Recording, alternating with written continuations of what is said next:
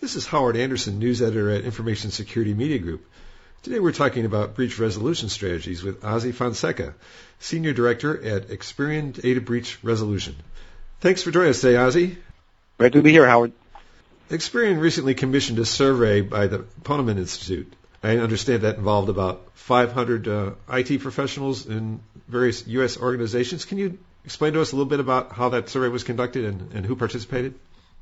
Sure. So we had a large number of IT professionals across various industries who had unfortunately experienced a breach firsthand, and in about 85% of the cases, the same professionals had experienced 2 breaches within the last 24 months. We asked them to please focus on the most disruptive event and to base all their answers on that one event. Okay, the survey found that only about half of respondents felt that their organization made the best possible effort to protect customer and consumer information.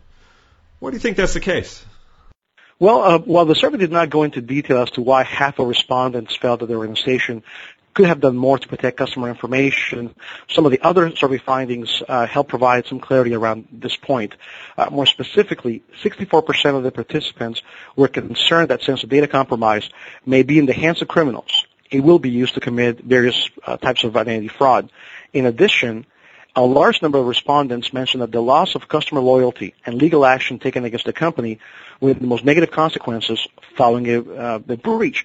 Now, when you contrast those findings against the fact that only 30% of affected organizations felt compelled to help the victims of the breach protect their identities by offering either credit monitoring or some other type of identity protection service, it becomes very clear that many organizations could certainly have done a lot more to help protect the people affected. The survey respondents shared important breach resolution insights, with key themes being along the subjects of educate, support, hire, and learn. Could you please address each of these issues and offer some insights on actions other organizations might take? Certainly. So under the theme of educate, it was found that 34% of the time the breach was caused by negligent employees, temporary employees, or contractors. So conducting training and awareness programs and enforcing security policies should be a priority for organizations. And of course, it makes sense that making employees more aware of the need to be careful when handling sensitive and confidential information can help avoid future breaches. As a matter of fact, the study showed that after a breach, employees became more aware of the need to protect sensitive and confidential information, and for many affected companies, training and awareness programs were put in place to prevent future breaches.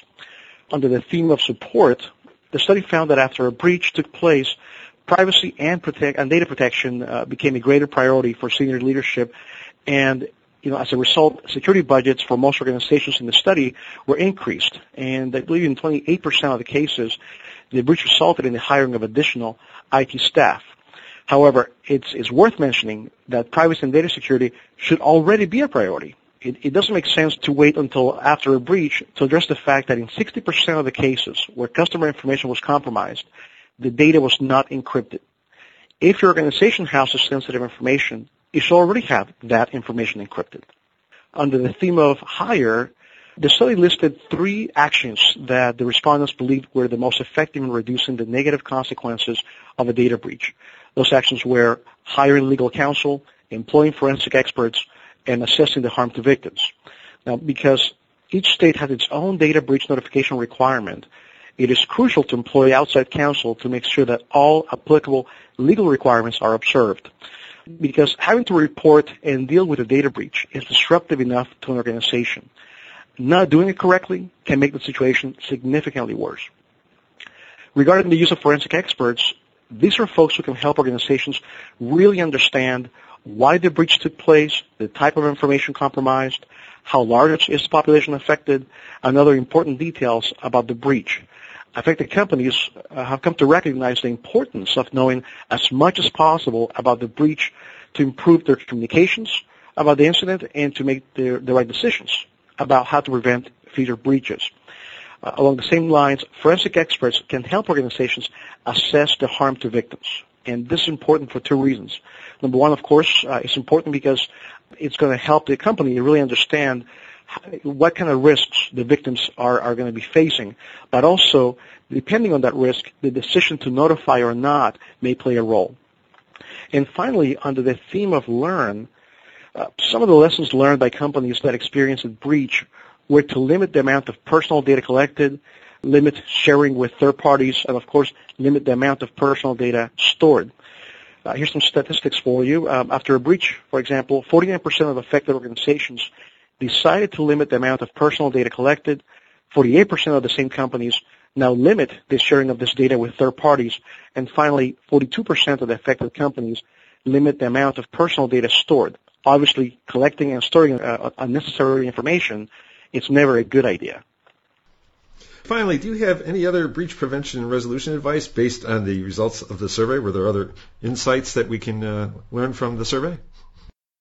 Yes, I think a last comment would be that while it is important for organizations to take full responsibility for protecting the data they have on their customers and employees, they should also feel responsible for helping the victims of a breach protect themselves should their information become compromised. And what steps are involved in that?